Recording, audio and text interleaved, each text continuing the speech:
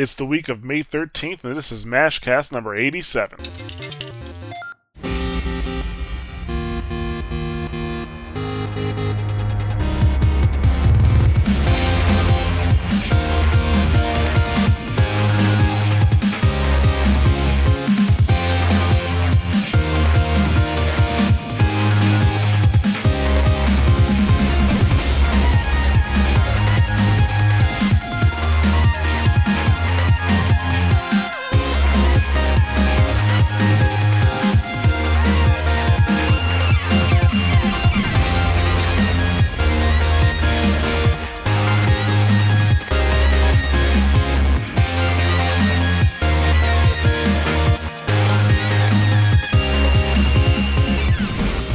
Welcome to another exciting episode of the Mash Those Buttons Mashcast.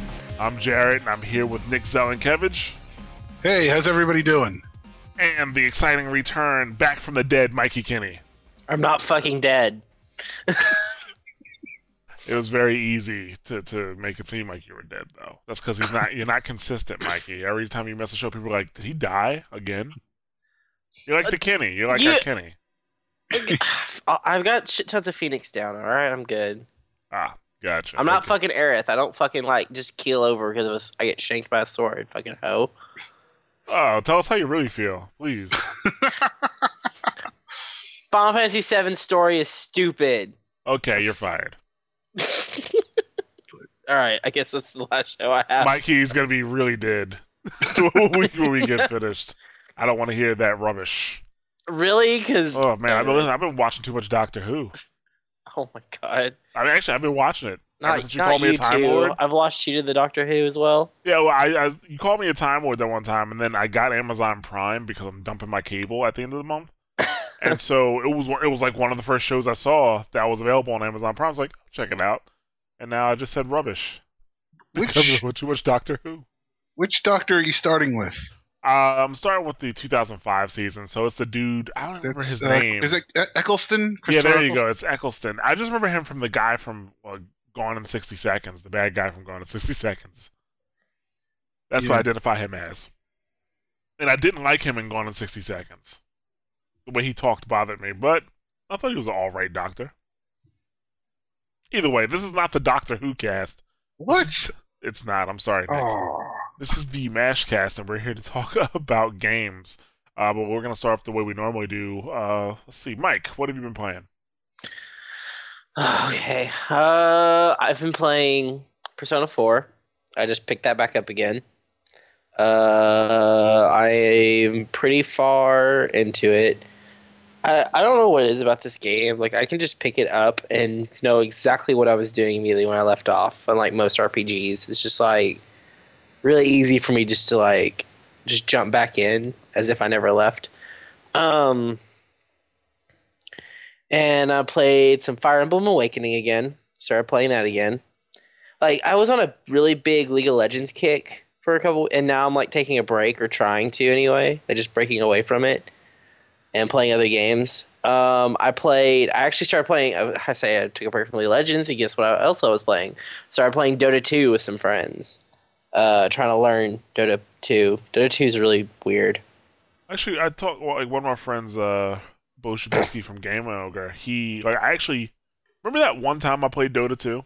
Yeah, you said you played one time. Yeah, I played one time, and I actually had a good time. But my problem with MOBAs in general is how much time they take to play one game. But anyway, so I talked to him about it, talking about how good time I had. He's an avid, I should say, League of Legends player. Mm-hmm. And he says he actually stopped playing League of Legends for a while to play Dota 2, and then when he went back to playing League of Legends, he was awesome. Yeah, no, I could see that, because Dota 2, when you actually play, every spell you cast in Dota 2 is a lot more important than it is in League of Legends. Well, I'm not gonna say every spell isn't important when you cast in League of Legends, but if a lot of level 1 Dota 2 stuff seems to be you only get one spell, fucking use it, or and there goes all your mana. So being able to play the footsie game and being able to realize when you can kill somebody is a lot more important in Dota 2 than it seems like than It seems more urgent in Dota 2 than it does in League of Legends. League of Legends seems to be more. You don't know where anyone is at a certain time. Like the jungler, there's this impending doom that the jungler's going to come by and gank your shit.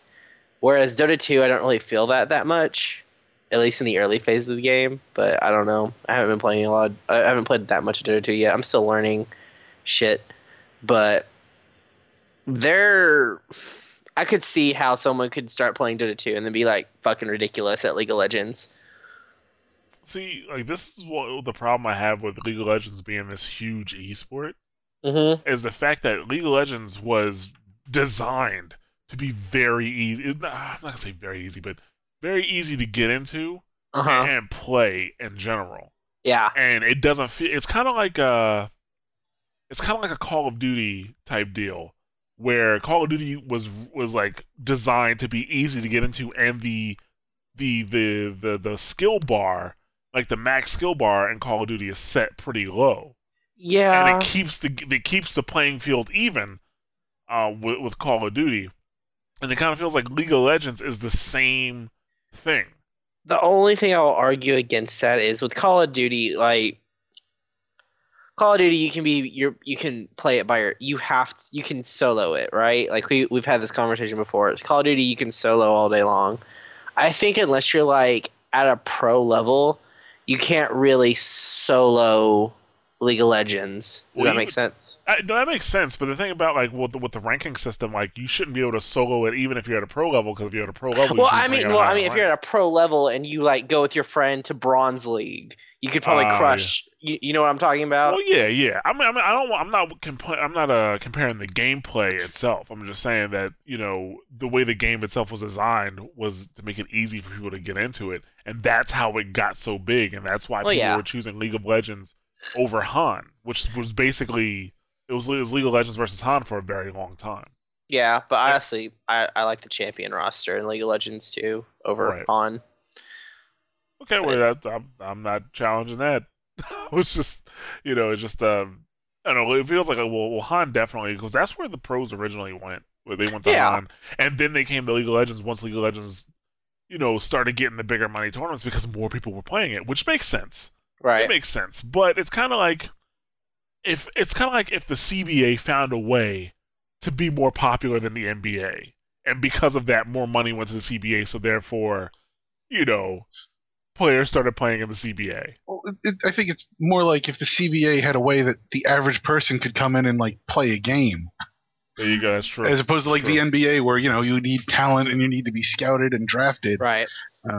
I mean, so yeah, I think on some level, like if the CBA is like a giant pickup league, that might draw attention. But that's true. And another thing about League of Legends, which is to its credit, is that I don't care what you say about watching about video games as sports. You have to understand video games in order to enjoy watching somebody play them. So whatever game you're watching, you actually have to understand. Like if I was doing some work with Joey Min, who's our video guy, the other day, and we're watching these games, some StarCraft games, and I'm laughing at certain points, and he doesn't understand because we were watching really bad games. But he doesn't understand what's funny about it. And it goes the other way, too. Like, if you're watching a high-level game and you see something happen, you're like, ooh, oh, man. Like, like people who don't understand the game won't really understand what happens, so therefore they won't enjoy it. And since League of Legends, people are able to just hop in there, and it's an easier game to understand, it draws more people. You know? There's a lot more streams and a lot more video. And that's because a lot more people can hop in, and because it's free to play, well, kind of free to play, whatever. But people can go and play it, get a very basic understanding of what's going on, and then when you watch the pros, you can see like, oh, so blah blah blah blah blah because of this happened, or that was bad because they fucked an ultimate or something like that. Whatever. Yeah. So that's just like why I'm not too big on. I mean, I do like competitive gaming, but I'm not huge on esports unless it's a game that I actually like to play. Like I watched the fuck, what was it? What do they call it? The LCS. Yeah. Like I watched some of that as it went through, and if I didn't understand League of Legends, I'd probably be like, what the fuck is going on? But like, I thought I was getting pretty into it. Like a couple of the matches, I won't lie. Like a couple of them were like, all right, this is pretty cool. But some of them were, I was just bored out of my mind. I was like, they're playing stupid. I'm actually just gonna play the game myself. Fuck it. Yeah. But like, but there are some times where I just want to. I kind of want to watch it just to see like how what the pros do, just to see how they play versus how I have to play at the lower tiers. Like, because if you watch a bronze level match and then you watch a diamond level match, it is fucking ridiculous how different it is. Right. Well, I mean, if you have that one character that you're very used to playing, I imagine that you on your way to Diamond, you basically master that character and everything you can do with it. So that I would imagine that the Diamond League players are much better at handling their characters. Where it's different in other games. Depending on the genre, being in the higher ranks means different things, like being in a higher rank of a first-person shooter means not only are your tactics down, but your accuracy and reaction time is phenomenal. Yeah, and I mean in a MOBA, like it's not just learning that one champ either. I mean, you can master a champ, but if you don't know anything about any of the other ones that you're going up against, like you're fucked. Right. But makes sense. No. Okay. I didn't mean to break you up like that. Well, what else have you been playing? No, that was an interesting conversation, but all right. Well, you're welcome. All right, then. What did I say? I played Dota 2 with somebody. And then, I actually started playing Skullgirls again. Oh, yeah? That whole indie go-go thing got me wanting to play it some more, so I started playing that again. That was I played Skullgirls, at PAX, not this year.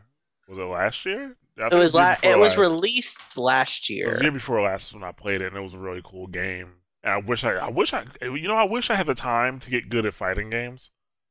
Because the thing, like, I can't play I can't play a competitive game and just kind of play it just to putz around. Like, I have to be at least semi good at it. Like, I have to be able to hold my own.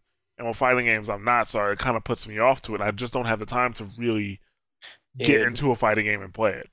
Dude, it's hard for me to find time now. I used to always make time. It's hard for me to make time anymore. Yeah. Like, if I wasn't as good as I shouldn't say as good as I am, but if I played StarCraft and I stayed in Bronze League, I wouldn't be playing StarCraft. Like, I had to, I have to be at least semi-good at holding my own on it, Yeah. So, yeah. All right, so what else have you been playing? That's it? Injustice, but I'm dropping that like a bad habit. That game's really pissed me off lately. Why? I am so tired of interactables. Like, that shit really fucking pisses me off. Explain for those who haven't played Injustice. Oh, I'm sorry. So in Injustice, I love the characters, the DC characters fighting each other one-on-one, the meter and all that, great. But they have these stages where there's interactables, and some characters might just pole vault over them. Other characters will pick up the car and throw it at you and deal damage. And it's like a quarter of my health worth of damage off of just pressing a button. And some people say, oh, you can backdash it. Yeah, you can backdash it if you time your backdash to your, 2 to 1 frame invincibility. But how am I going to practice a 1 frame backdash with an interactable that once you use it one time, it's gone?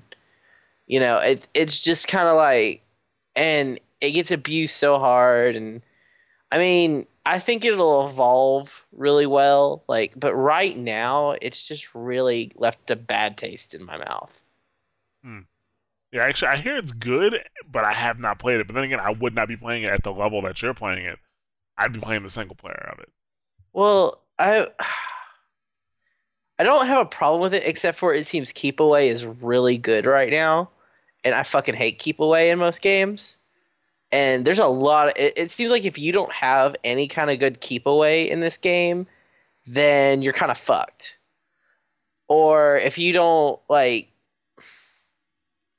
And then what you see, there's characters that like if you do get in, they just use an interactable and then they're right back out, and it's just like fuck. I just wasted like 3/4 of my health getting over to him, and now I have to deal with this shit.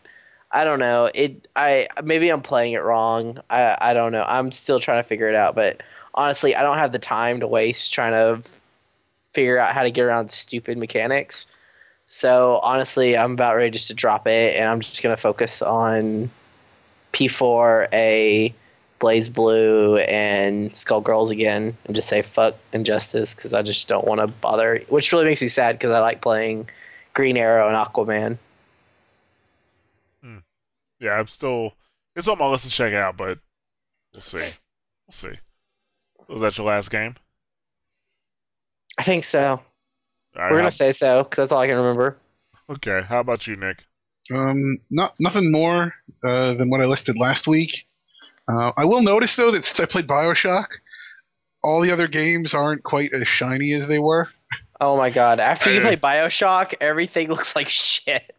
Yeah. I found myself just kind of like playing Puzzle Quest mindlessly because I didn't really feel like playing anything else that was at all like a game. Taste? It kind of did, yeah. Has it ruined all games for you yet? Or the other thing I would do is I would sit down and I'd start looking up like some of the old time cover songs on YouTube, and then I'd find like a video about BioShock and I'd watch that, and then I'd lose like 3 hours just watching videos. This is your post-game depression. This is your post-game depression. It is. I was not expecting that to happen, and I was like, oh. I feel so bad for whatever AAA title I play next. Oh, seriously? Like, whether it's Remember Me or The Last of Us, I don't know which one's coming out first, but I feel bad for one of those two. I think Remember Me is coming out first. Okay. I feel bad for that game, because it's going to be like... Like, yeah, I mean, it was not a good kid, I guess, but it wasn't BioShock. Yeah. And then whatever game follows that will have the up because I'll just get off a game that I'm depressed about. Your next AAA title is your Rebound. You just need a real quick game. It doesn't even have to be good. You just get through it real quickly. Finish it, enjoy it, and then maybe I should go play Far Cry 3 Blood. Get that out of your system. Maybe I can't even get through Far Cry 3 thanks to fucking BioShock Infinite. I should write Ken Levine a letter. It's your fault that I can't finish Far Cry 3. You're blaming BioShock for that. I blame BioShock for that. Such a shame, but it was so good. I still plan on going through the 1999 mode difficulty. But go ahead, Dick. I keep interrupting you. Are you going to stream that when you do? Because that I might actually watch. I believe I am, yeah. You get upset. Because I know that shit is going to eventually get to you. Yeah, I don't think I'm be able to roll through it as well as I did with the Max Payne one. So, but yeah, I keep interrupting you guys with your games. Go ahead, Nick.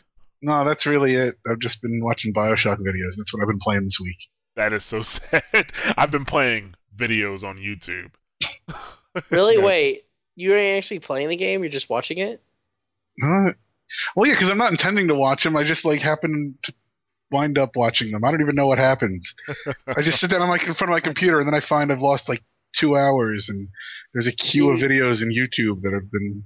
I'm still haven't gone back and since I've beaten it, I haven't gone back to it yet because I'm just taking it all in. Yeah, I'm a little worried that if I start playing it again, I'll get stuck the way I did. Thank God I had that week off of work. Thank God, because I might have gotten fired. Dude, it was bad. It was bad. I had to plow through that game, yeah, pretty much, yeah. That's the only reason I played it is because I knew I had a weekend that I could just do nothing but play that game. So I mean, luckily it's not very long. Pick it up. I mean, it's not super long, but yeah, and now it's gone. It's okay. It's okay. I've got Beyond Two Souls to look forward to at the end of the year. I'm still good. Well, I hear Metro, Joel Couture gave Metro Last Light a 4.4, so maybe that should be your Rebound. No, because I don't know if I want Metro to have a bad taste in my mouth because of BioShock, or do I want Remember Me to have a bad taste in my mouth? Who do you want to sacrifice? It's which game do I want to sabotage? Should I give Capcom the benefit of the doubt, or should I let the Metro people have? Nah, don't give Capcom the benefit of the doubt. They deserve it. Let's see. As for me, this last week I have not played a whole lot. I did play Monaco, and actually tonight, if you're listening on this on Thursday, we will be streaming Monaco live. Me and at least 3 other people going through the game. It should be hilarious. Cause I saw one of the guys that we're playing with. I watched him play the first 2 levels, and he was terrible at it. So it should be pretty funny. Let's see what else we got. I played, besides Monaco, I played Rising Storm, which is basically I want to say a mod, but it's not really a mod. It's actually an add-on or an expansion at this point for Red Orchestra 2. Instead of taking place in places like Russia and Germany, it takes place in Japan. And the levels I've played so far are like jungle-ish, lots of bamboo, lots of mist, lots of like water and stuff like that. And it's definitely because the other game, not the other game, but Red Orchestra 2, it was a lot of open landscape. So from a rifle perspective or a sniper perspective, it was incredible. But it's games like that make me appreciate people who actually fought in the war, because in real life, like you look up and it's an open field and there's a sniper on the other end of it. What the fuck do you do? You know what I'm saying? Like, what do you do? In the game, we tell one person, "Yo, run left." and we'll when the guy kills you, we'll look for where he came from and shoot at him. You know what I'm saying? Like, can't do that in real life. Well, you can, but So always, games like that always make me appreciate like veterans who fought and survived, and like what I call damn near impossible situations, dude. But Rising Storm is a bit different. It's a lot more mist. I'm having trouble identifying people versus rocks sometimes because like I can't tell, like it's so misty and like they're kind of shrouded. I'm like, yo, is that a person or is it a rock? And I can't just shoot it, because if I shoot, the flash muzzle shows where I am, and somebody will immediately take advantage of that and kill my ass. So I'm like, I don't know. I think it's a person. He twitches a little bit. If it's a guy, kill him. And there you go. But it has all the cool stuff from Red Orchestra 2. Based on distance, you still have to adjust your sights so you can shoot at different ranges. If you get shot, like let's say you get shot but not killed, if it hits an important organ, you start to bleed out and you need to bandage up beforehand. I did have a problem throwing grenades though, but that's because I think I have to get used to trees being overhead. And once I get used to that, I'll stop killing my own people. So it's a good game. I liked it a lot, but other than that, I really have not had a chance to play much. There's a lot of things going on with the website that I'm working on, and yeah, it's been really busy, so I haven't had a chance to play much, unfortunately. But now that that's done, let's get to our articles. But you know what I did? I will say one thing about the Let's Play this time. At least I spread it out evenly among everybody this time, as opposed to me talking about my games for 15 minutes. No, actually, yeah, you had a conversation about my game, you had a conversation about his game, and you had a conversation about your game. Good job. Thank you. I try, Instead of just one long motherfucking conversation about StarCraft. Yeah, by myself. Yeah. So I appreciate that. Okay, so first off, some news that popped up as we were doing the pre-show. EA is ending its online passes. So yay for that. I don't know, like, if this is just a good thing, like, EA making a smart decision, or is it that their balls are being squeezed so hard right now that they have to do something, to bring consumer confidence back? Because it says a lot. It says a lot when your CEO deploys their golden parachute, then like a week after that, they laid off 10% of their staff. That says a lot about your company. That says a lot about things happening. And of course, they're gonna put a brave face on and say, "Oh no, everything's fine, everything's okay, nothing to see here," But yeah, it's I don't know. Like, I don't know whether or not they're just being making a smart decision, or they're forced into this. Like, okay, we need people to like us again, and let's get rid of something they don't like online passes. I kind of wonder if this act alone means that we can't vote them like worst company of 2013. Like this is their one like saving grace, at least. Well, it's not a saving grace, but they can try to make things look better. Like, hey, we listen to our people, we're okay. I mean, SimCity's still not working 100% correctly, but that, we're getting rid of online passes. Well, see, actually, if anything, this might be. You think they would just get rid of they'd freaking give you an offline mode for SimCity by now, and then everyone would be like, "We love you, EA."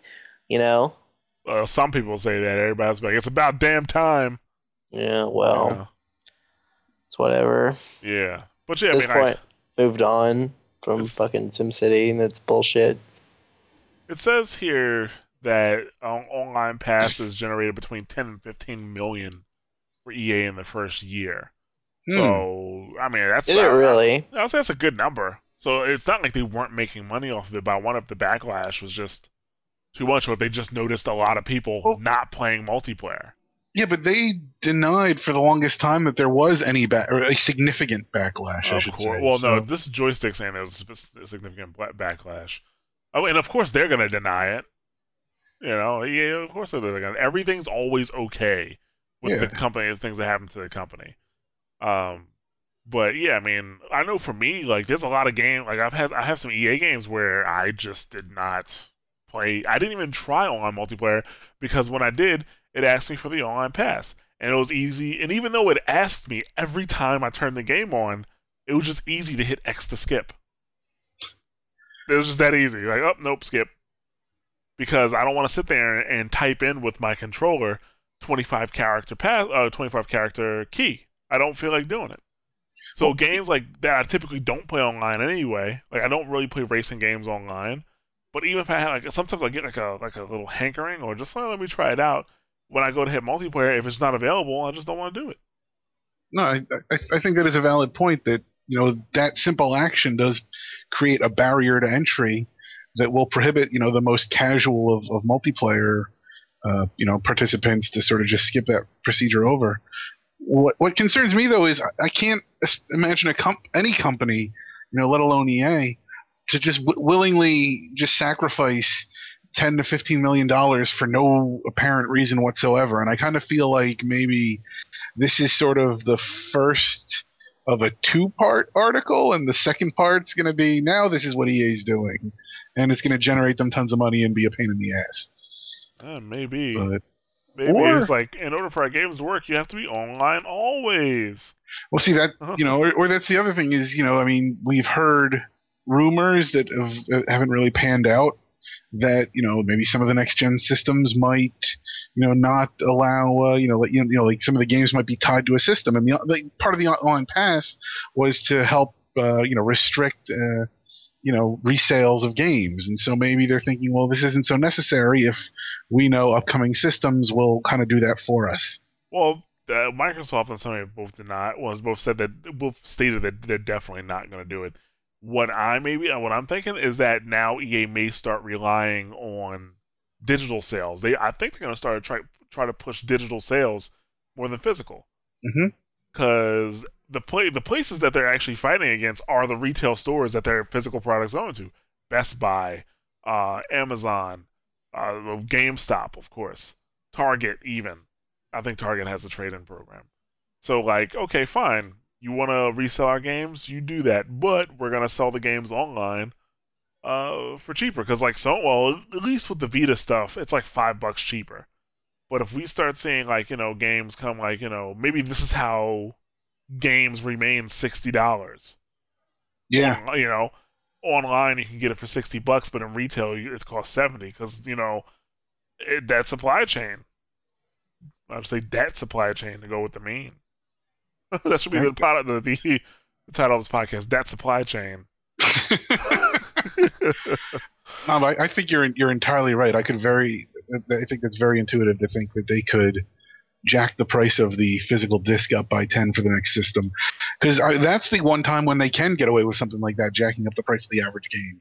And then if they leave them just a little bit cheaper online and kind of push that, I mean, we're fundamentally headed in that direction anyway. So. Yeah, I wouldn't mind it. It's gonna be a culture shift for console gamers. PC gamers would already be okay with it. Like with me and my Vita, I only bought one physical title, one. That's it. So yeah, I think like PC gamers will already be with it. It'll be a culture shift for console gamers, and I think it'll be an easier transition because the PC gamers have already. We've worked with Steam since the beginning. Yeah, but you got to understand that it won't exactly be like Steam quality either. There'll be the rough patch just like Steam had. It depends. It all depends. It depends on how Sony implements their stuff. Like right now, actually the PSN store, like the PSN.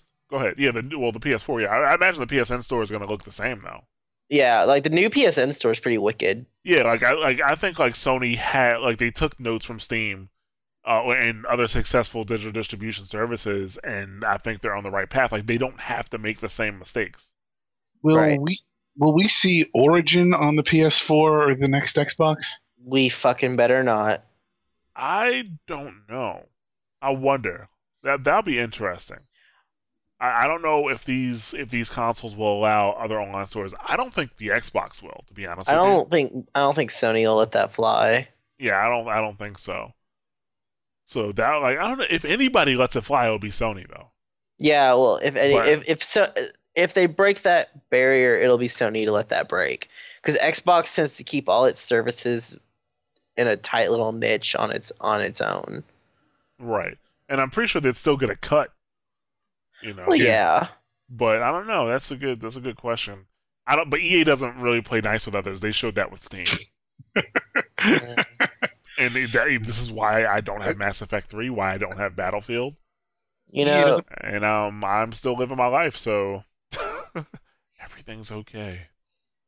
That's what I tell myself at night when I think about finishing Mass Effect. One day. Uh-huh.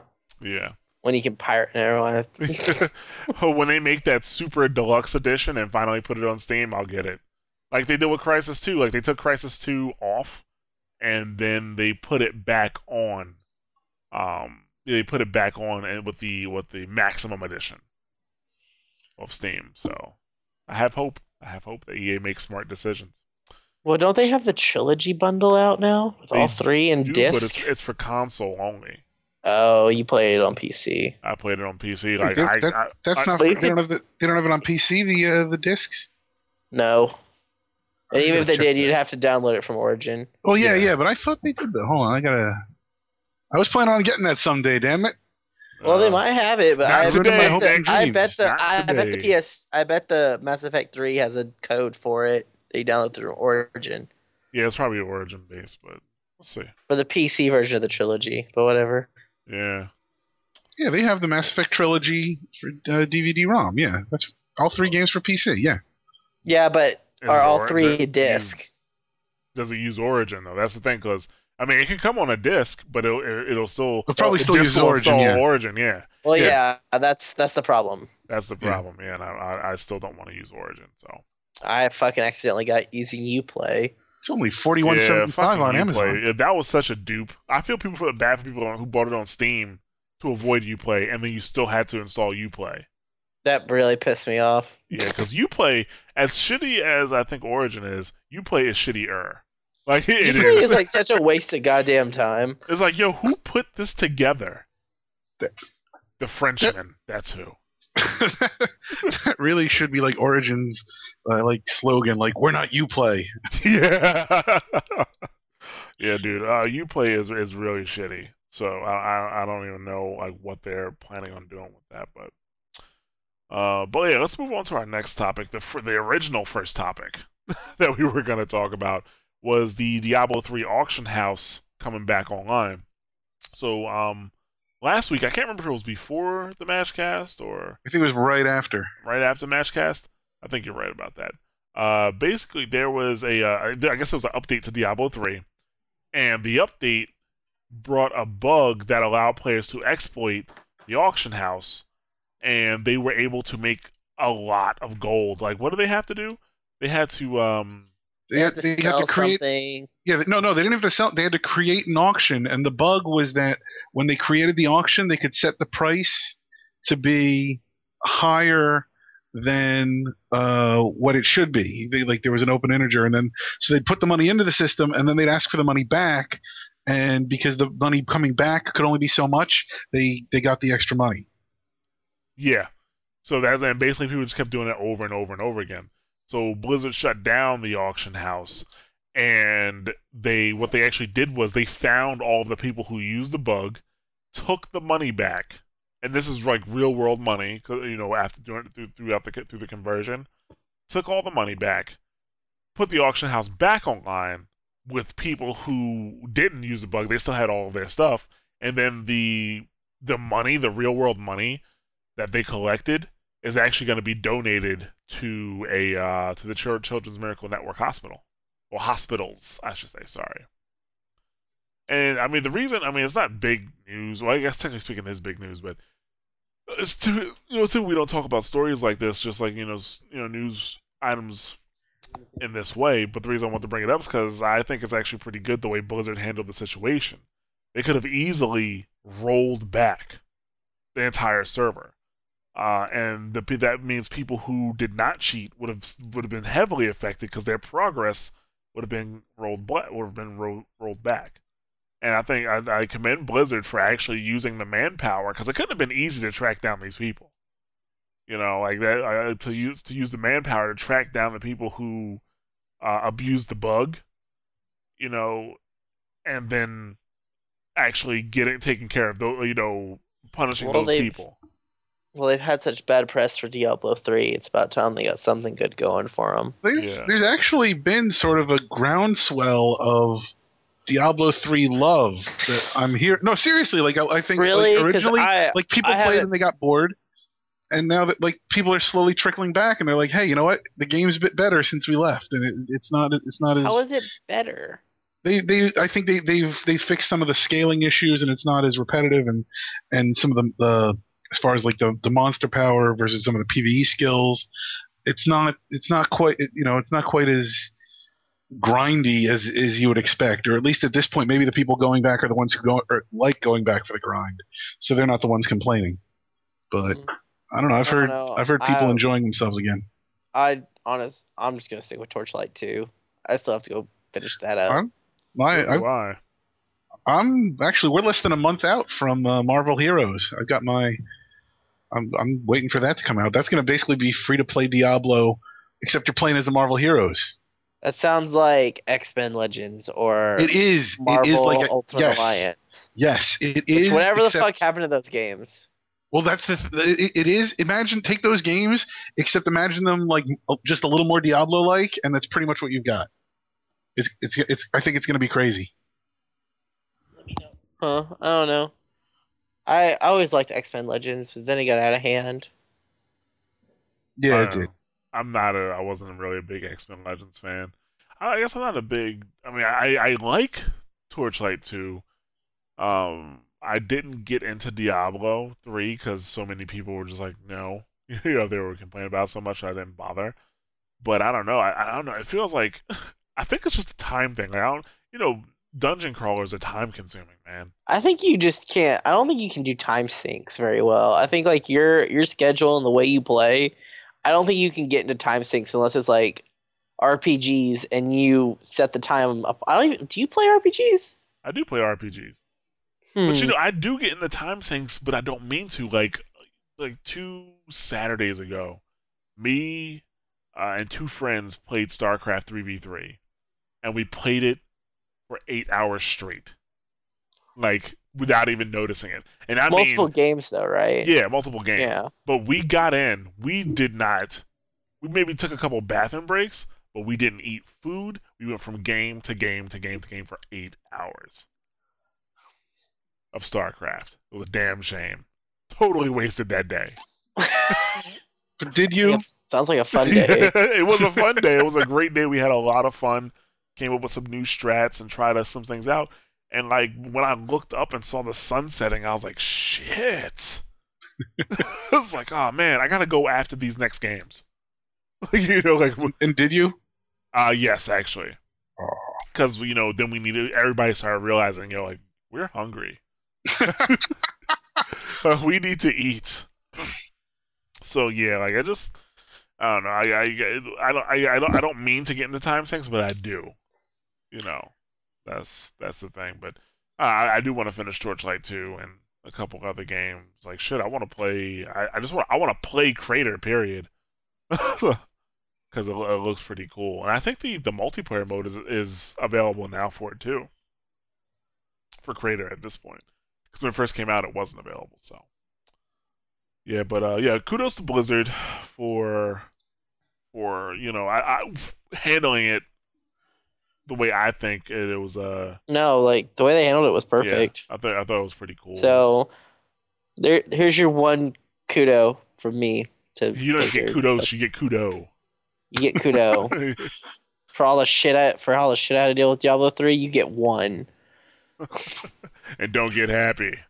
No. Okay. Fuck console Diablo 3. Anyways, moving on. Let's move on to our next topic, which is actually about the PS4. No real new information, but it was an article that we found on Shack News about how infamous Second Son influenced the PlayStation 4. And basically, it starts off with Brian Fleming, who was one of the producers of the game, saying that they started infamous Second Son before Sucker Punch was brought into Sony, which I didn't even realize that Sony bought Sucker Punch. But anyway, they started that game before the PS4 while the PS4 was just an idea. Okay, this is before 2011. Actually, when did Infamous 2 actually come out? It came out in 2011. Wait, we're in 2011 because that's when I graduated and I remember playing it. Yeah. Yeah, so yeah, it was came out in 2011. So around the same time that Infamous 2 came out, they were already working on Second Son. And basically, he was saying that Sony, they were sending representatives to Sucker Punch on a regular basis to talk about what the game and what they actually needed. Like, what do you need from us? Things like, how big are the individual regions in the city going to be? How much data do you think the city is going to be? How quickly do you need to load them? How much texture do you need? How much textures do you need in each city?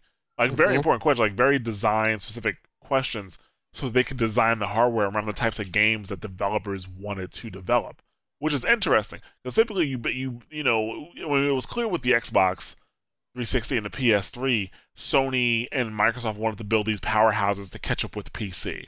They wanted to have these powerhouse systems, and the developers had to learn to develop around that, which was Sony's biggest problems with the PS3. The reason cell processor was so hard to not so hard to develop for, but it was harder to develop for than the processor in the Xbox.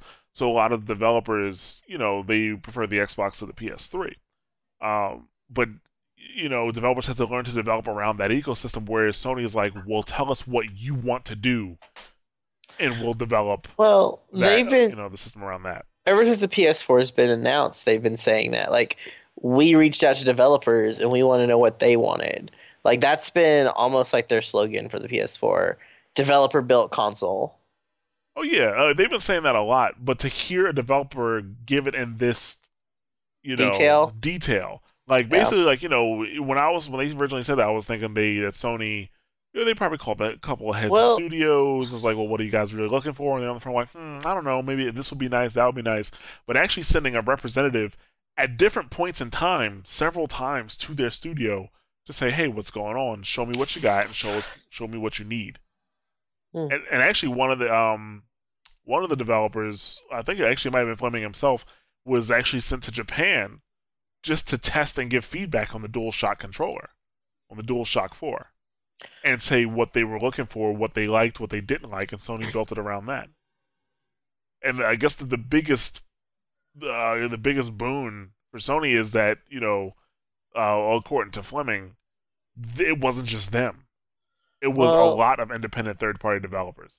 Yeah, I think what Sony finally realized is people typically don't get me wrong, all Sony exclusives are pretty good. But what made the PS2 so awesome was the Sony exclusives plus all the third-party exclusives, and like that's what made the PS2 like remarkable was all the how big that library was and how many good games were there exclusively on the PS2 that came from third parties. You know what I mean? Right. Well, I was saying, but even the exclusives on the PS3 were still third party. Well, I mean, there was, yeah. What? Which ones? Well, Naughty Dog, like anything Naughty Dog did, Naughty Dog is a third party. Oh yeah. You know, Naughty Dog. Sucker Punch for Infamous, Infamous 1 and Infamous 2 came out as a third-party game, and now Sucker Punch is under Sony's, Yeah, roof. well, Sony tends to absorb anyone that does amazing, apparent. And that's a good habit. Yeah. That's a good habit. So you guys are awesome. Honestly, I'm surprised they haven't thrown a check at Naughty Dog. But probably because Naughty Dog wants to stay third-party. They probably have offered. I bet you they have several times. Yeah. Wait. Oh, I guess Crash Bandicoot isn't owned by Sony. No, that's Naughty Dog, yeah. Yeah, it's owned by Naughty Dog.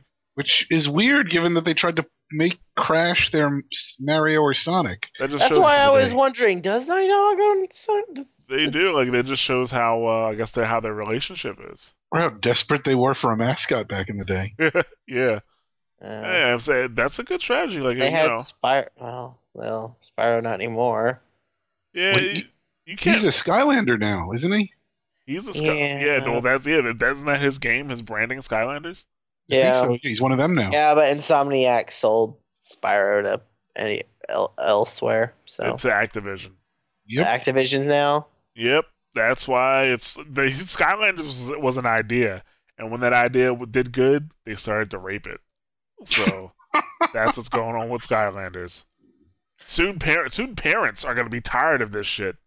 Like, no, I'm not buying you another damn toy. I know parents who actively compete with their kids and will buy themselves the figures and not give them to their kids because they're busy playing with them. Well, you know what? The thing is, like, when I go on, because with my job I have to go to a lot of different sites.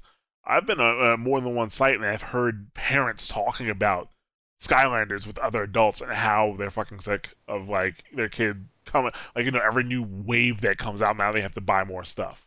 Well, yeah, that's how Activision fucking works. Being a parent, because if it's not Skylanders, it's Pokemon. If it's not Pokemon, that's true. It's action figures. No. It's whatever. There's always going to be something your kid is going to be pestering you for. And as a parent, with Pokemon, those were individual games that apparently don't come out that often. No, well, Skylanders, you have the game, and you have the fucking. You need to have, like, the statues. Yeah, but I mean, kids. Oh, it's brilliant. Kids wanted the card game, and kids wanted the action figures and the VHS tapes of the show, and they had to wake their parents up every morning to make sure that they'd watch Pokemon. But those are all separate things. You don't need one for the other to work. With Skylanders, you need the whole ecosystem. Fundamentally, you don't need any of it. That is very true. I think Nick is the most right one here. Yeah. Technically, we don't need any of it. Oh, it's all... no, it's a total necessity. First world. In the first world, you need Skylanders. Yeah, Activision, I mean, I don't know whether to applaud or just be completely, like, disgusted with Activision. As a business, it is genius. It's brilliant. I mean, they combined. They took the addictive nature of video games and combined it with, like, a kid's desire to collect things, and it's like Darwinian capitalism as applied to, like, marketing to children. It's brilliant. It is. And so, yeah, you're right. It just sucks for the parents. I can see why they don't. Those that don't play would be sick of it. Yeah. But that's, like, back to the article. I don't know, man. My hopes aren't up yet. I'm not getting my hopes up for the PS4, but it really sounds like Sony learned from the mistakes of the PS3, and not only that, but they've been keeping their ear to the ground, and they're like, the developers are our bread and butter. If they make the software, people will buy the hardware, and, like, that's what they're going for. If you enable the developers to make awesome games on your console, they will. If you build it, they will come. I don't know. I honestly, after I watched David Cage have a video about the PS4, apparently he's already got something in the works for the PS4 already. Well, yeah, I imagine a lot of people do. Even though I don't think the new Xbox, whatever it's going to be called, in terms of ease of development, isn't going to be a slouch either. Because I know I'm sure Microsoft, they made it clear even before everybody started talking about next gen that they wanted high interoperability between the Xbox and the Xbox and the PC. And if they allow it so that it's easy for developers to go back and forth between Windows and the Xbox, that's going to be golden. If they allow Xbox games to be played on the PC, like it was rumored they would, oh my god, that is a huge boon for the Xbox. Yeah. Huge boon for the Xbox. Like, oh yeah, Halo, you buy it once, it works on both. Oh my god! Yeah. That would actually, though... That's my imitation of Halo fans. No, but one of the things we've seen, though, is a lot of people have said, like, this coming PS4 is very akin to programming for a PC, at least more so than the Cell. Right. And there's a lot of expectations that there'll be a lot of, like, oh, hey, it's not that hard to port your PS3 game to the PC or vice versa. So I'm wondering maybe if Microsoft can leverage that and say, hey, look, you make an Xbox game that works on the PC, there's no porting involved. That sort of adds, like, an extra few steps between getting a game from the Xbox to the PS4. So maybe they're kind of hoping, like, hey, at least this way we can kind of, wall our garden in that regard. Yeah. As long as they keep the multiplayer separated, we'll be fine. Yeah. We cannot have another Shadowrun incident happen. Oh god, yeah. They need to have their own water fountain. Like, we sound so like, what is this? What would this be called? Segregation. We need. I was talking like it's racist, but it's not racist. Like, it's not racist. We just need platform segregation for multiplayer. Is it platformist? Yeah, like a platform is made as a platform. It doesn't get to choose what platform it is. I'm just saying, playing a first-person shooter with somebody, like if you're a PC player and you're playing a first-person shooter with somebody on a console, it's like somebody in the NBA playing with somebody from the handicap league on their team. Not that there's anything wrong with playing in the handicap league, but still, can't dunk in the handicap league. That's a fact. You can't. All right. So I'm gonna get in trouble. Or for that I know. Mashcast. We talk about the handicap league. Yeah, but I'm just saying, like, I couldn't think of anything better. I'm sorry. I didn't want to say NBA and WNBA because then I'd really be in trouble for that. Okay. But I'm just saying, like, rather than piss off rather than piss off all our fans in the WNBA, you're pissing off all our fans who are possibly handicapped. Yeah, that was a bad analogy. Then he just pissed off all the girls. Pretty much is what he did. No. That was unfair of me. I'm just trying to think. Like, they have a handicap. Like, they have console players. When you play with a controller, you have a handicap versus somebody on PC. I'm sorry, like versus mouse and keyboard. Unless you have something with that 1-to-1 ratio, like a mouse, you are playing at a handicap. No words. Everybody's leaving me out to dry now. No, I'm trying to think.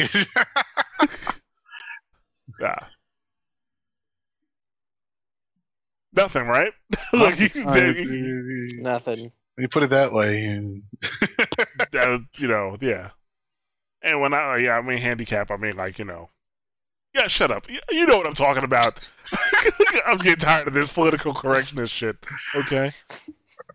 Console players playing with a controller cannot keep up with PC players playing with mouse and keyboard in first-person shooters. Okay. You better end that with FPS before. Yeah. Or actually, I'll even say this: PC players playing with a mouse and keyboard are probably going to have a hard time keeping up with console players in racing games.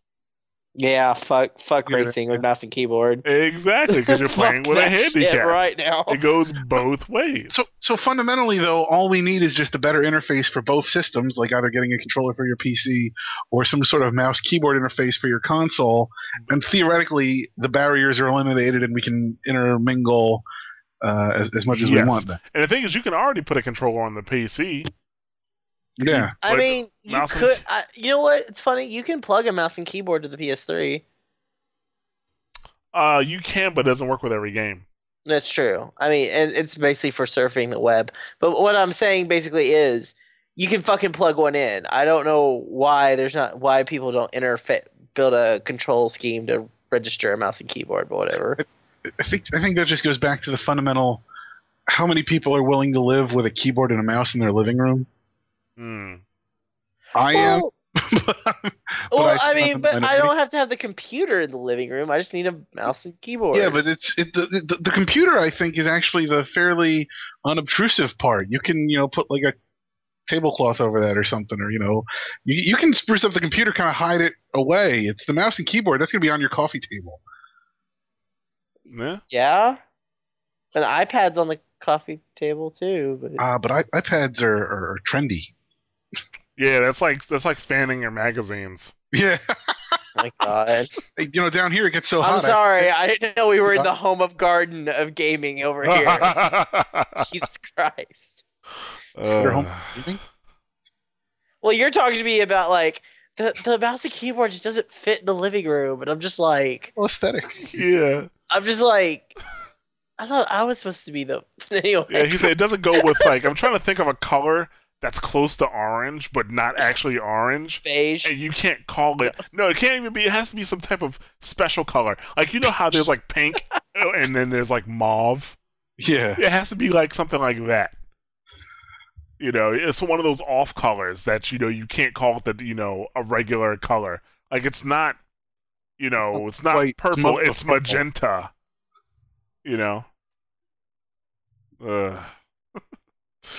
Anyway, we need to move on.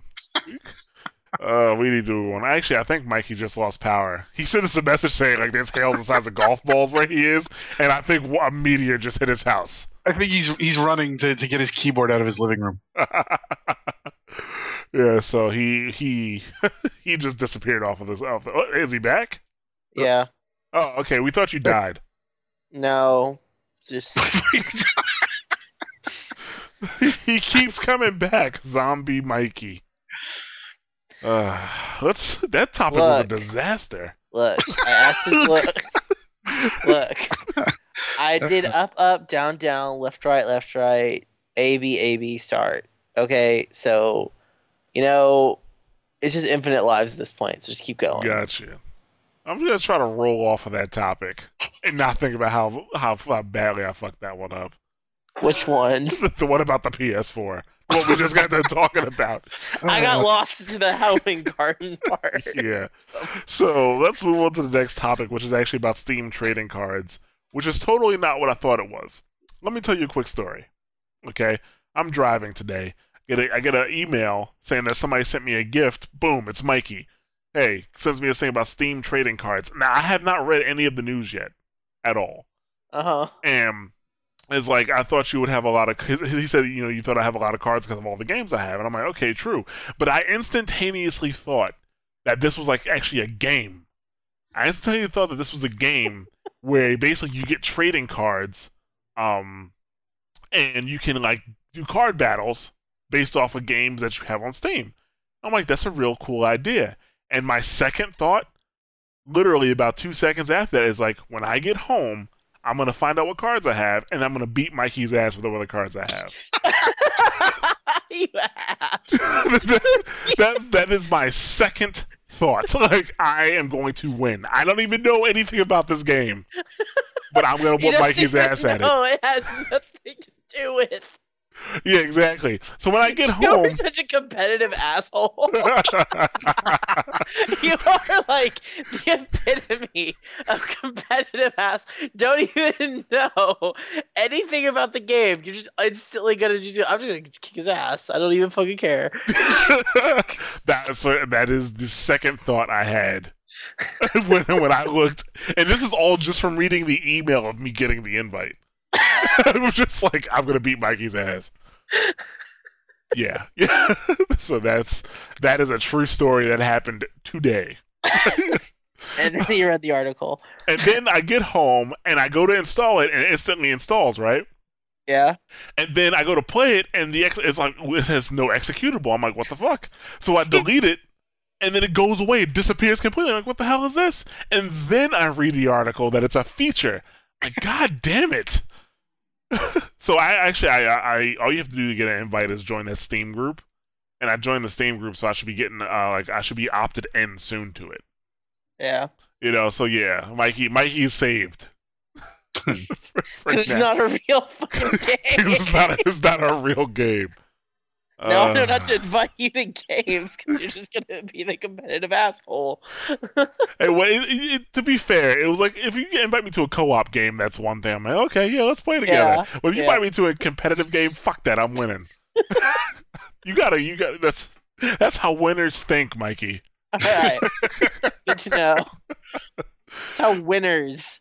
Yeah. Quotation marks. So now let's get into what Steam trading cards actually is. Okay. Everyone's probably like, "What the fuck are they talking about?" Yeah, like what is Steam trading cards? Like, okay, so basically, Steam trading cards. Actually, I'll just read it here. What it says on the group. It says Steam trading cards are virtual cards earned by playing games on Steam that can be combined into game badges. To collect cards, play any of the participating trading card beta games to get trading cards. Up to half the card set is dropped through the gameplay. The other half is earned through your collecting prowess. So I'm assuming you get cards based on your progress and then also with achievements? No. Yeah. I think what it is that you get, I think everybody has a certain set, certain cards will drop for certain people, but it's all different cards for different people. So you're only going to get half the set by playing the game. You have to trade for the other half. Well, I think you might also get special cards. I think there might be special cards that you unlock like via achievements in a sense as well. That might be. But I think that's what they mean by prowess is by doing certain things achievements basically.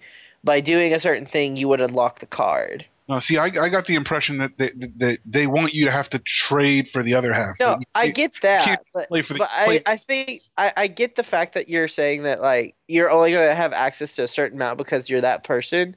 But I think also there will be special cards that can be unlocked if you do these crazy things. Oh yeah, there might be. Yeah. But there'll also be that trading system like you talked about. Yeah. Like I think that'll happen as well. Yeah. I think it's a combo. Either way it'll work. I think if you have to trade for other people to get the cards. So the other thing is another thing I should say, crafting game badges. Once you've collected a set of cards, you can craft them into a game badge. Like the current badges, and you get the current badges like were only available during the like the summer sales and stuff like that. Mm-hmm. The different types of Steam sales, but they're tied to your account and shown in your profile. Unlike current badges, crafting game badges earns you tradable items like emoticons, profile backgrounds, and coupons. Level up your badge by collecting the set again and earning more items. So you can multiply the amount of badges if you keep on getting them. And you can level up the badge. Like, everyone is just going to buy games for the Steam summer and winter sale just for goddamn cards. Yeah, well, shit. I mean, I like me and a shit ton of people bought Train Simulator just because it was Train Simulator and it was $5.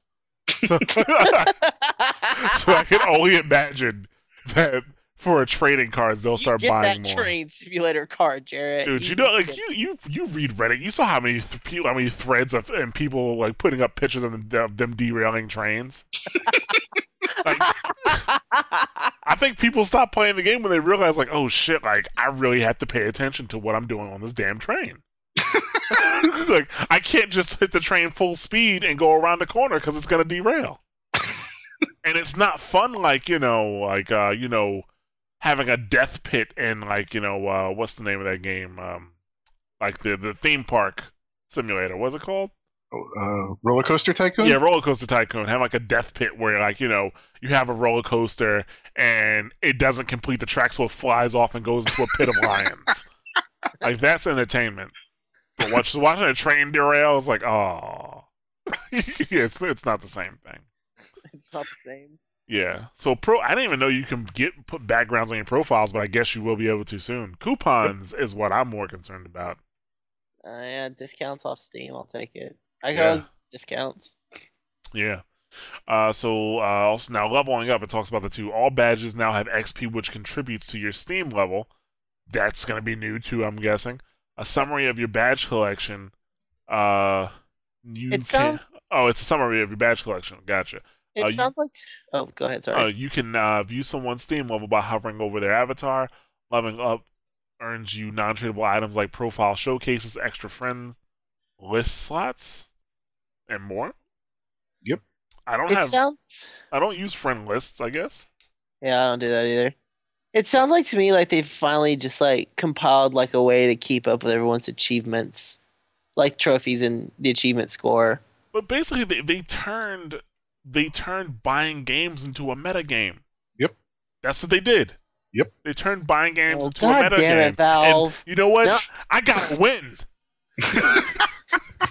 Jared, I can't say lose. Goodbye to all your fucking money. Just say goodbye. The only way to win is not to play at all. Dude, yeah, exactly. This is like heroin. Look, you chase the dragon, but you never catch it. Maybe that should be the title of this podcast. Dude, like... That should be the title of your biography. Skynet was formed. Dude, yeah, they've made a metagame out of buying video games. Like, Valve and geniuses. Fucked. They're evil. Like, they're evil, but they're still the hero. They're the good guy evil. Yeah, exactly. That is just evil. Like, marketing geniuses over there at Valve.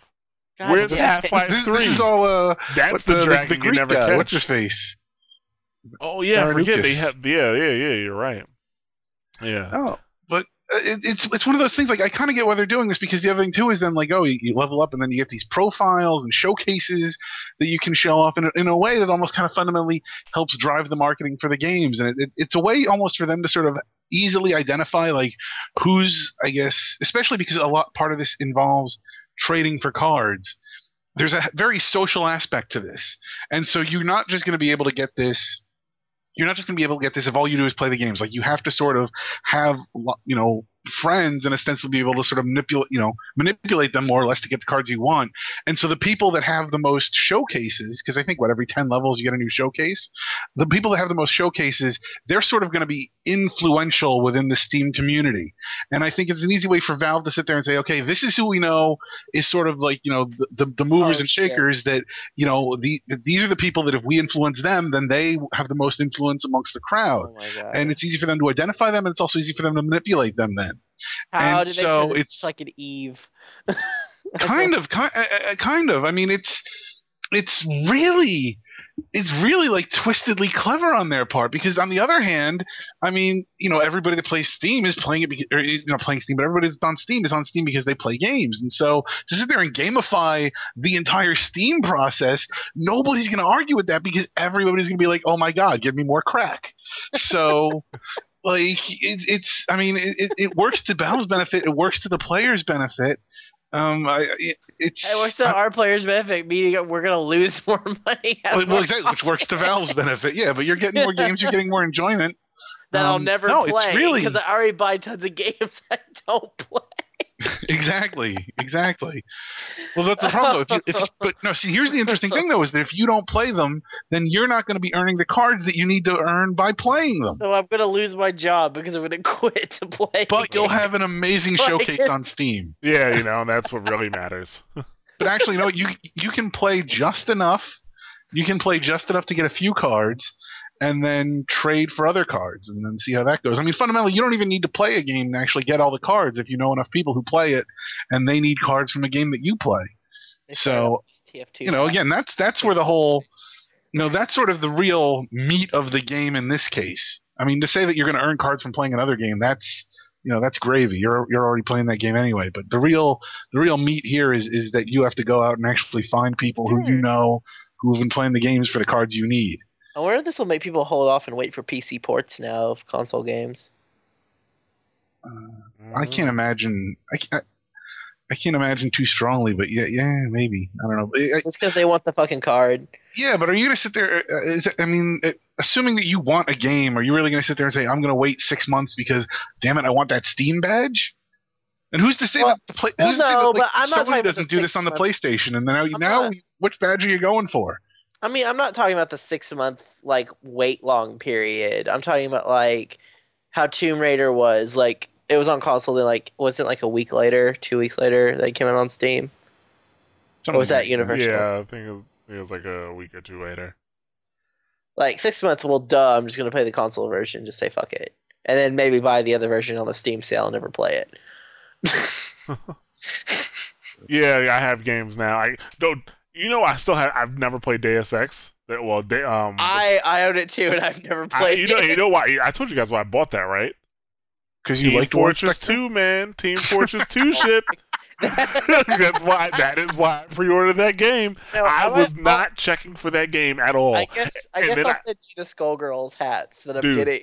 I was not checking for that game at all, and then I saw like when it popped up on when you turn on Steam, it popped up in the preview thing. Hey, there's TF2 items if you pre-order Deus Ex. Click. Let me ask you this. That's all you had to say, bro. Let me ask you, when was the last time you played TF2 with one of those hats? Actually, it's not a hat. It's actually a couple cool things. Like you get glasses and like a mask, and the heavy gets like a mechanical arm, and I have those equipped now. Not to mention, it has one of the best. It's like one of the better guns, one of the best TF2 guns, I think, which allows me to shoot 2 people through the head simultaneously. They hate that shit. I'll give you the metal arm is cool. Yeah, thank you. So yeah, it was a worthy purchase. Yeah, yes, it was totally worth it. But I have other games that I bought strictly for TF2 items, and actually, I kind of wish I would have pre-ordered Sleeping Dogs simply so I could have got like the little the Japanese, not Japanese, but the little banner. Either way, yeah. So I think it's gonna work. Okay. Oh, it's gonna work. It's totally gonna work. That goes without saying. Did you get the BioShock shit? Did I pre-order? Actually, I did pre-order BioShock, so I should have. Yeah. Okay, just checking. I haven't played TF2 since BioShock because Yeah. Yeah, I understand. Yeah. So, but yeah, I think this is gonna be pretty cool. I'm getting into the beta, so I'm definitely gonna check it out. And I know that Mike's in the beta. Me and him will probably be, we'll be trading. If I have any, I don't. Yeah, I should have. Well, I don't.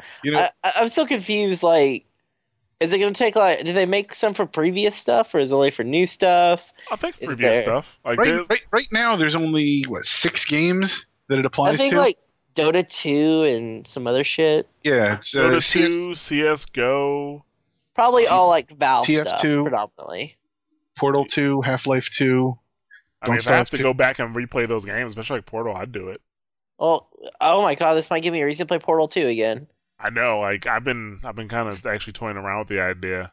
It's such an awesome game. It really is. Damn, that was such a good game.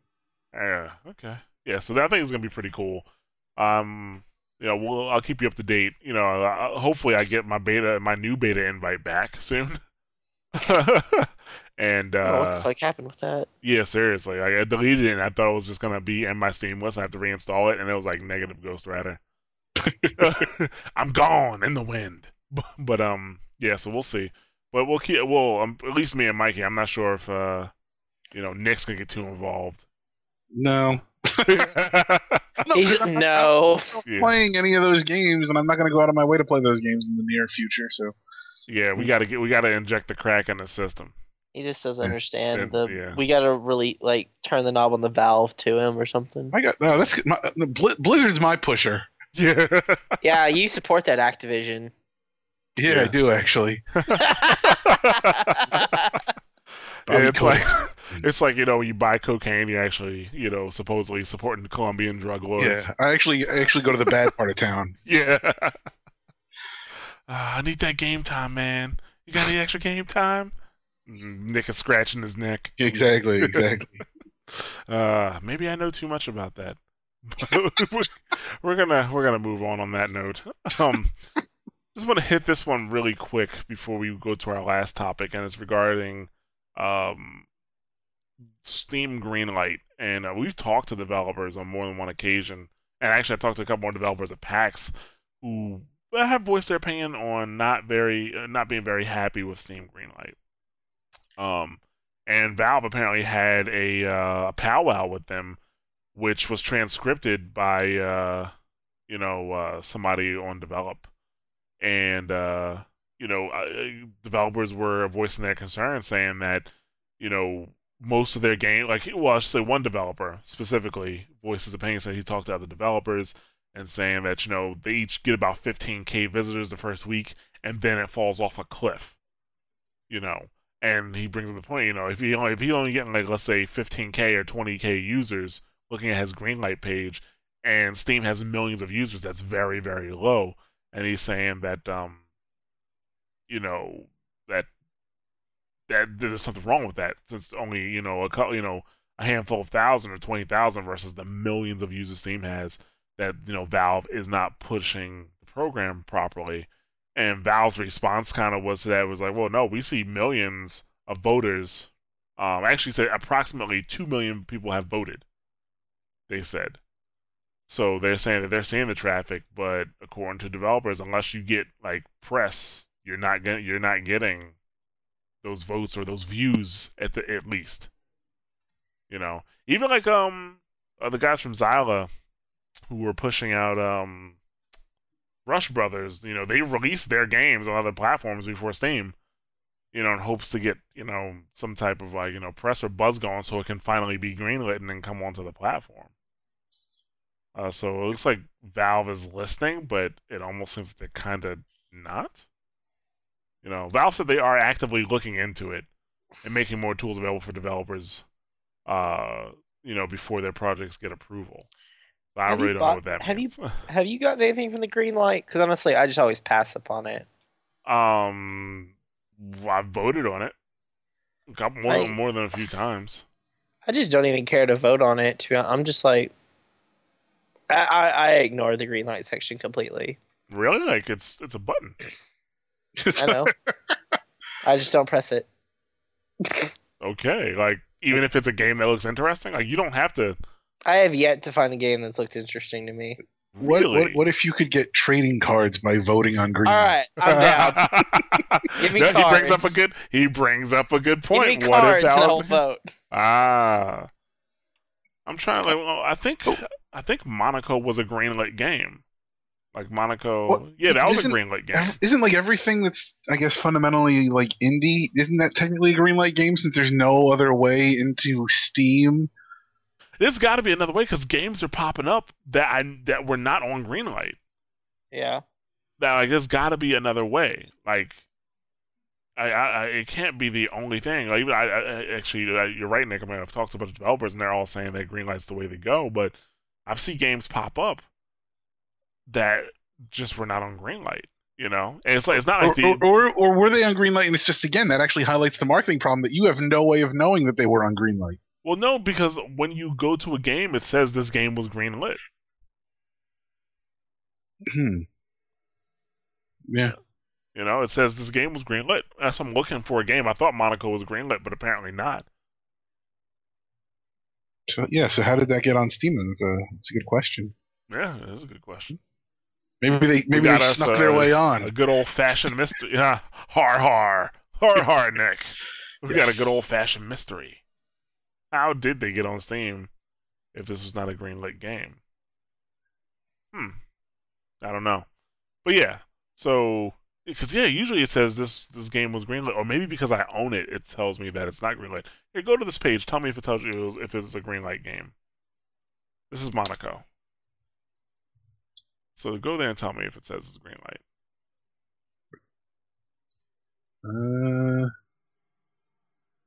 I don't see anything about greenlight on here. Yeah, I don't know.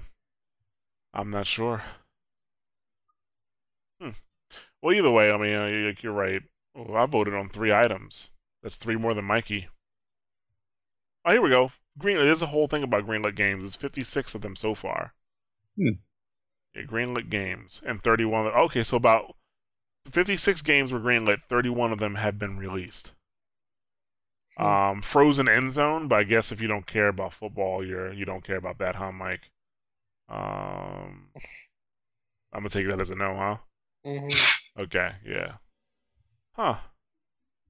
Okay, maybe what? Venetica was a greenlight game?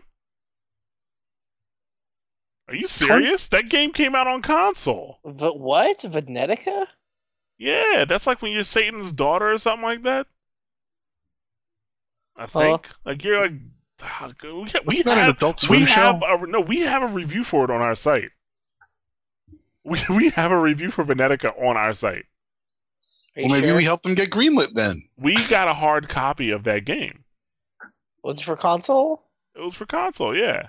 So I think the important lesson here, developers, it's easier to get on our site than it is to get on Steam. Yeah, like I'm actually looking through the greenlit games now, and I'm kind of like, oh, look at this. Contrast it has been greenlit. Oh shit, where's that music coming from?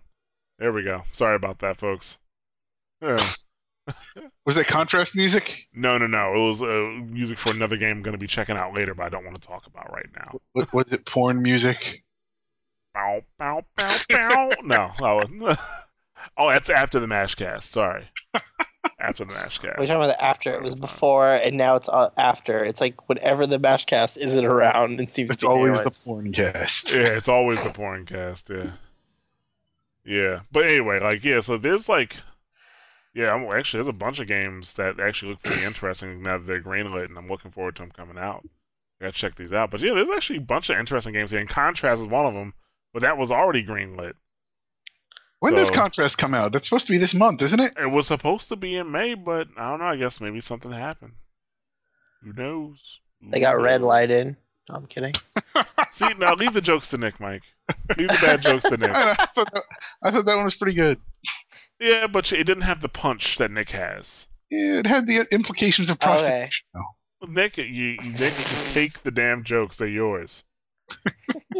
Okay. Well, here we go. Looks like somebody's trying to bring Half-Life 2 Capture the Flag back. That would be interesting, right, Mikey? Something I could beat you in, huh?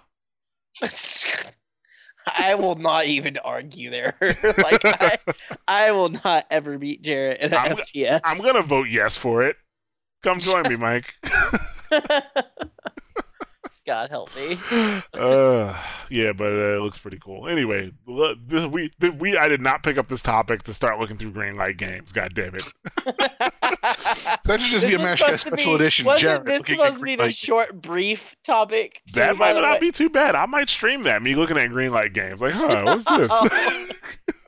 You just want to stream your life at this point. No. We need streaming content. Streaming is the future, dude. Dude, no, I agree. That's why the PlayStation 4 has like a way to stream from the console. Yes, it does. But you know what? Here's the deal. Streaming right now requires that you have some type of decent, like a pretty good PC and a pretty good internet connection.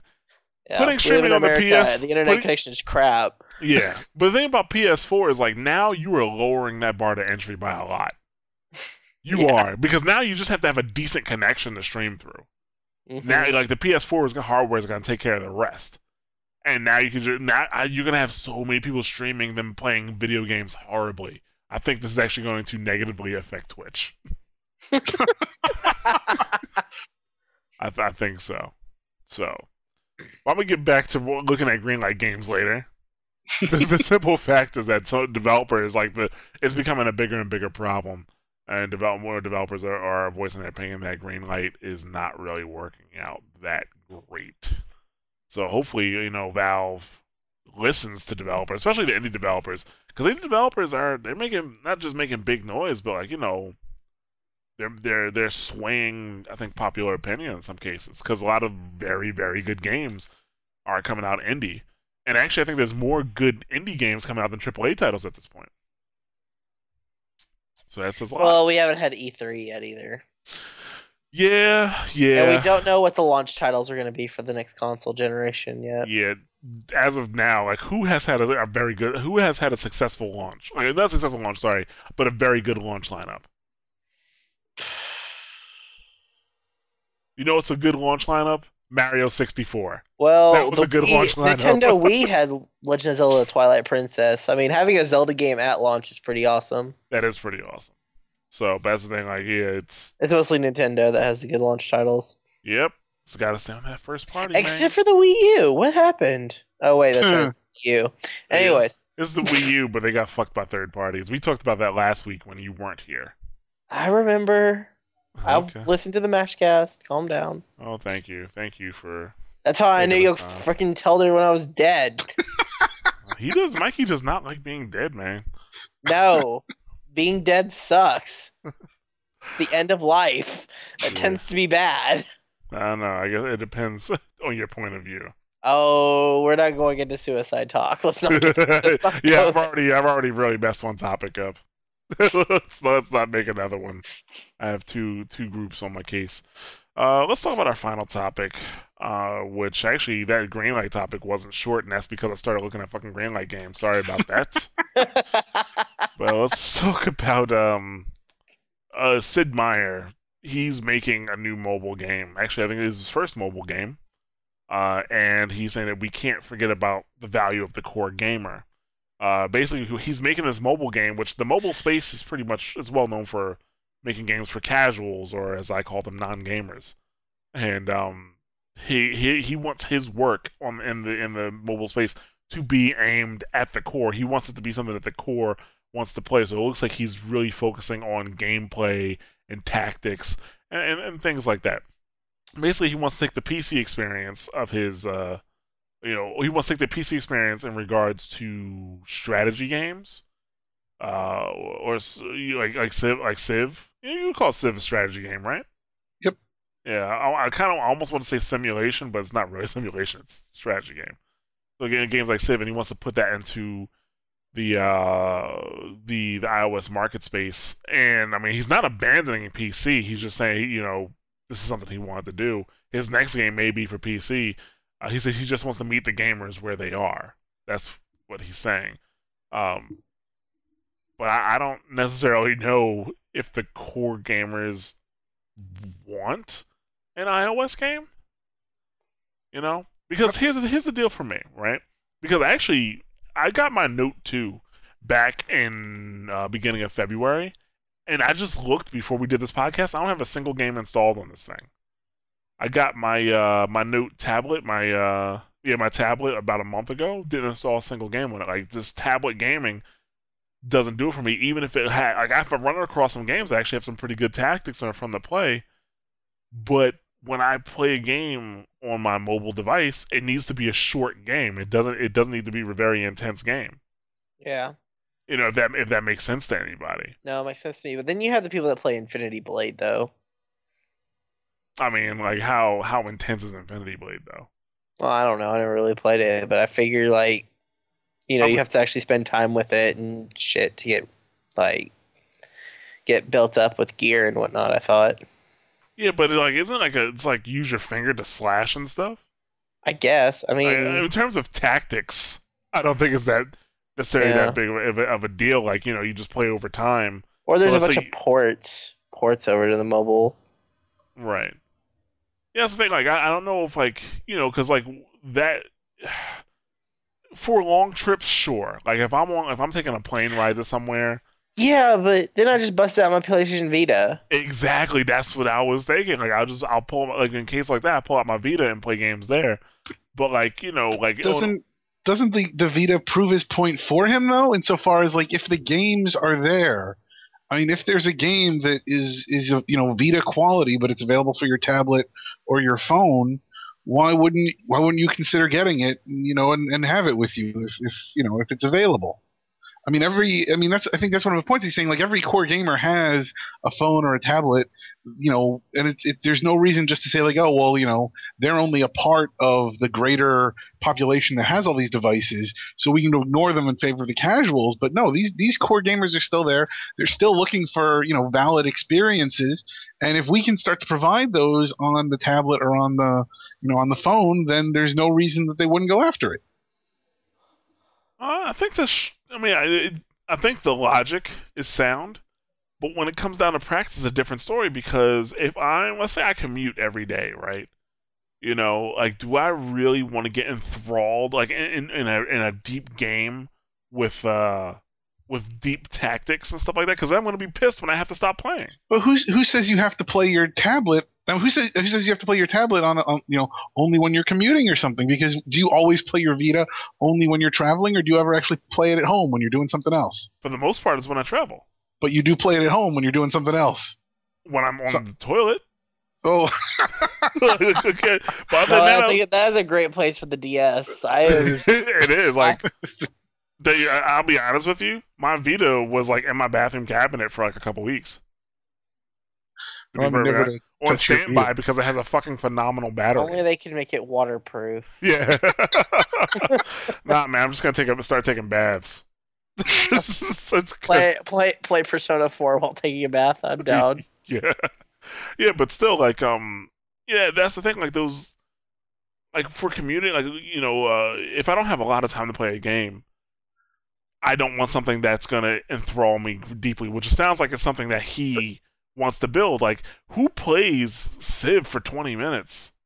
No, but I think you're looking at you're looking at it sort of in the reverse from the way he's looking at it. Is that he's looking at it saying, like, the game is what's important and the medium is the system. Okay. Is sort of incidental. Whereas, what my problem is with this though is I use my phone for every freaking thing. Right? We've displayed this. So my battery life on these phones aren't super stellar. So what's going to happen is I'm going to have to boil down to make the decision whether I want to keep playing the freaking game and then my phone die, or should I keep it alive and be able to do calls and emails and all that other shit I need to do. Who says you need to be playing this when you're on the go? Who's to say that the game is not a worthy enough experience that you'll play it when you're at home? You can just plug your phone in by a nearby charger, and you don't have to worry about the battery life draining. You don't have to worry about... Because if I'm at home, I want to play on my console. But what if the game on the phone is just as good as the game on the console? Well, if it is just as good as the game on the console and it really compels me, I guess you're right that I would play it on my phone. But it literally has to be exactly as enthralling, like great quality, and it has to be there. If they can make that, I guess I play on my phone the same way I play like Fire Emblem on my 3DS because I play it at home too. But I mean, see, for me, I don't think so, because like if something's on my iPad, it would have a better quality on my PC. But the thing is, playing on your iPad, or the same reason I don't necessarily play the Vita all the time when I'm home, is because, or only in certain special circumstances, is because it's more comfortable to play on the PC at home. It's more comfortable to play on a console at home. With a Vita, my head is turned down. I'm looking at the screen. I'm zeroed in on that the whole time, or I'm holding it up. With a console, like, I'm just looking at my TV or my computer. I'm looking at my monitor with my hands in the same natural positions that I use when I use those devices anyway. So there still is a difference. Tablets are an accessory. Phone's an accessory. That's why I don't necessarily think you need to make core games for iOS and Android. And don't get me wrong, I'm not saying he shouldn't do it. I really appreciate the fact that he still is going after core gamers, saying don't forget the core, because the core will remain here, which is a point that I've been making for a very long time. Casual gamers, they come and go, which is why some of these games fluctuate the way they do. I look at Draw Something. Like, Draw Something, how many millions did Draw Something get bought for? And then after it got bought, it just fluctuated and flopped. Yeah. Because it was a fad. It was a fad. It was casual gaming. And that's what happened with casual gamers. Whereas with core gamers, you not only do you have a better idea of what they want, like, what they'll pay for. Whereas with casual gamers, like, you have to kind of catch on to a fad and, maybe not even innovate all that much. That's the thing. Like, think about it. Like, I'm trying to think, like, those games, like on Facebook, when Facebook games were huge. Like, first you have Farmville, then you had Cityville, then you had these other games that were clones of those games, and I could just see my family members and friends moving from one game to another, migrating like fucking sheep, going from one game to the next, because that's what they did. Have you played this? It's the new blah blah blah. Wasn't that Candy Crush now, or am I behind the times? I don't even know what Candy Crush. I know what Candy Crush is. Like, I mean, I know what the name is. I have no idea what type of game it is. I know I actually hid all notifications from Candy Crush because people were playing it. When I saw one of my gym partners playing Candy Crush, I'm like, I've had enough of this. You can lift almost 400 pounds. You shouldn't be playing a game called Candy Crush. Are you saying you should actually be out crushing candy? Yeah, with his pinky toe. He could do that. Anyway, well, that's the thing. Like, casual gamers will migrate from one to the other. Maybe I should start calling them the herd. Because the herd will migrate. Yeah, the herd will migrate from one game to another, and they'll play one for a while, and then when something new comes out, because it's new, they'll flip over to it. Whereas with core gamers will actually play, like, people are still playing Counter-Strike 1.6. Yeah. 1.6. People are still playing Unreal Tournament 99. Not even 2K4. Really, 99? I thought at least 2003 was the last good one. 2004, baby. 2004. Sorry. Yeah. But people are still playing those. Like, people still play Quake. Well, it's because the new ones suck. It does. It does. Yeah. People still play Quake. Like, that's core for you. When you could take a game that came out like almost a decade ago, and then just not even update the graphics. Don't even update the graphics. Just put it back out and a way for people to play it, and boom, people are playing it again. People are still playing Quake 3 right now. That's the core for you. So I appreciate Sid Meier's stepping up and saying, hey, you can't forget about the core. And I don't have a problem with him doing anything. I'm not saying, like, oh, you should be building a PC game and not a... No, I mean, he can build it. I just don't know how well it'll take off.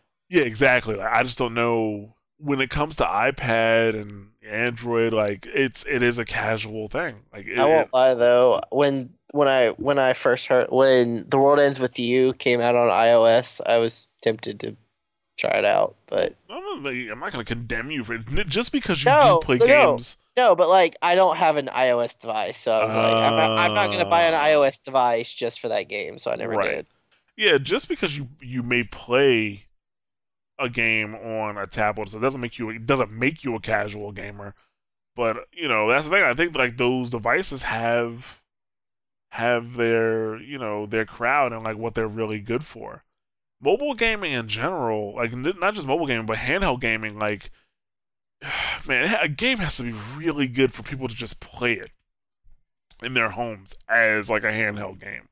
Yeah, like so especially good. A mobile game, because like I don't play Kid Icarus anymore unless I'm on the go. But like Fire Emblem and Persona, like they're on handhelds and I'll play them all the time. I honestly think the last game I played on a handheld, like religiously in my home, was Elite Beat Agents. Wow, really? That's old. Are you sure what about Pokemon? Well, I say I haven't played any of the Pokemon on the DS. Really? I have not. You didn't play Black, White, or Platinum or Pearl? Nope. I can never find my charger for my DS. Ever. Oh. That's why. So I haven't played. I don't want to hear no hate then about fucking Pokemon from you. I don't hate Pokemon. I love Pokemon. No, you hate on me for like just being the Elite Four. No, I don't. That's the other black guy. Oh, you're so full of shit. I don't like. I like Pokemon. I do. No, that's not what I'm saying. I know you like Pokemon, but you hate on me all the time for only playing until I beat the Elite Four and the champion. And I saw. Oh, well, yeah, because you need to keep playing and like you don't even be play the very best, regions. the best that ever was. I play all the regions. You play all the regions, but where's your level 100 Pokemon? Oh, that's back in like Red and Blue. That's why are they all level 100? Because you're losing if they're not. Exactly. No, you can beat someone at level 100 with like a level 90. Well, you can if your tactics are good. Yeah, but I'm just saying, like when I play Pokemon, like I collect all of the Pokemon and I get them all to level 100, and then I'm done with the game. You get them all of 100. Yeah. Every last one. Every last one. Rare candy drop that shit? No. But basically, like I'll go through and I'll keep playing. Like I'll keep playing with these Pokemon. I had a system. I had a nice little system to get everybody to level 100. And it took time. Like, I would play the game religiously It's in my from the home. guy who doesn't want to play Dota or LoL because it takes time to play them. He does this shit. But I haven't done that in a long time. I don't know if I can still do it at this point. I don't know if I can still do it. But yeah, red and blue couldn't tell me shit. Yellow, oh my god, it was great. Had Mewtwo. Oh, it was beautiful. I had all the legendaries. Now I don't even know what the new legendaries are like in black and white, and in what's the new ones? Oh, X and Y coming out. Black and White, Black and White 2. There's actually like people are rumoring that there's going to be a form of Mewtwo or some shit like that. I did see that. Like, yeah, a new Mewtwo or like some form of Mew 3 or what? We don't know. Who fucking knows? Rumors, speculation, blah blah blah. But either way, that's what I'm talking about. They're like core gamers do stuff like that, but like that mobile market, that handheld market, like that's really for like games on the go. Like those games, they can't be tough to put down because then I think it stops people from playing them on the go, like when you commute. The Vita is a different story because the Vita has such a phenomenal battery that you could just like literally put it on standby and then pick up exactly where you left off when you get back on the train or on the bus or whatever. The Vita is so fucking nice. Like, I'm so glad I own one. I just wish... Actually, I have a bunch of games for it. I just don't play them. Because that's the other problem I have with the Vita, though, is like sometimes if the game is like too much, I stop playing it because I don't want to get involved too much in it. Like, if I can't put it down and just... If I can't put it down, pick it up kind of thing, it's hard for me to play a Vita game. I want to be able to pick it up and then put it down and then pick it up, put it down, like in quick spurts. I guess that's why I kind of haven't played Gravity Rush lately. And this is exactly what I'm talking about. The fact that you won't even play the game because you're gonna, it's too deep. And even with the Vita, you could, like I said, you could just stand by it and pull it back. You cannot do that with the iPad. You can kind of do it with the Android device, but like some stuff will stay up, some stuff won't. I can't guarantee. With a Vita, I know as long as I just hit the power button, it goes to standby, and magic happens. The battery stays alive for 3 months, and I can come back to it. It's amazing. Like, hold on, let me check my Vita now because I played Black Rock Shooter 2 weeks ago. Right? I put it on standby. It's still working.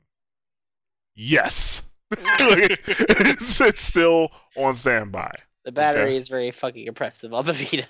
Yes, it is. The standby functionality is phenomenal. Yeah, it's saved me many a time because I've been dungeon crawling in Persona and I'll just stand by it and come back to it whenever I can, and then the battery is like right where I left it. Yep. So, yeah, that's why I don't know if this is the right move, but go for it. Go for it, Sid Meier's. Yeah, more power to you. I just don't know how it'll take off. Yeah, hopefully. I mean, if it does well, it does well. He can feel free to prove me wrong. But it's just nice to have somebody at least taking the core game into consideration because, like, the major publishers, they feels like they really don't. Yeah. And especially even mobile developers, it feel like they don't care for the core. They just, they want to make something that everybody can play and hop into so they can make money. And I like what he said about the microtransactions. Like, if it doesn't fit, he's not going to force it.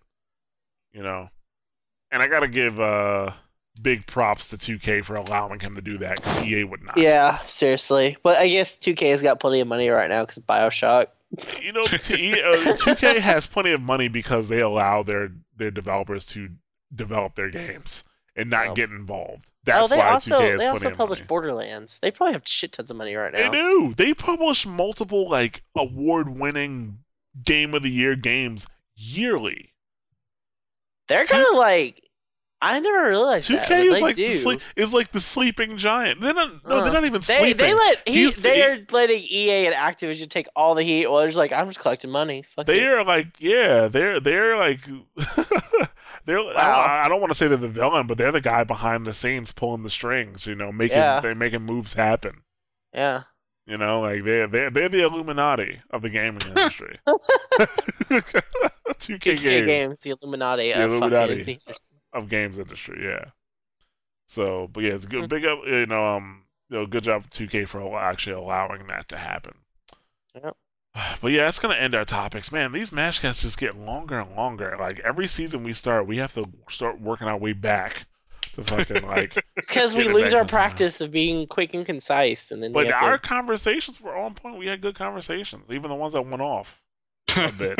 I mean, they're all good conversations, but we gotta realize we can't have a conversation about every little thing. I think that's our problem. Yeah. So okay, let's look at what's coming out. Okay, so Dust 514 came out this week, which I don't even have enough space on my PS3 to download it. But I don't even know if I really want it because when I played it at PAX, it wasn't that great. Metro Last Light came out. Super Metroid for the Wii U. Unfortunately, I did not pick up a Wii U, but I don't know. I might. I don't know. When I look at that cover, I'm waiting for Smash Brothers. When Smash Brothers comes out, I'll get one.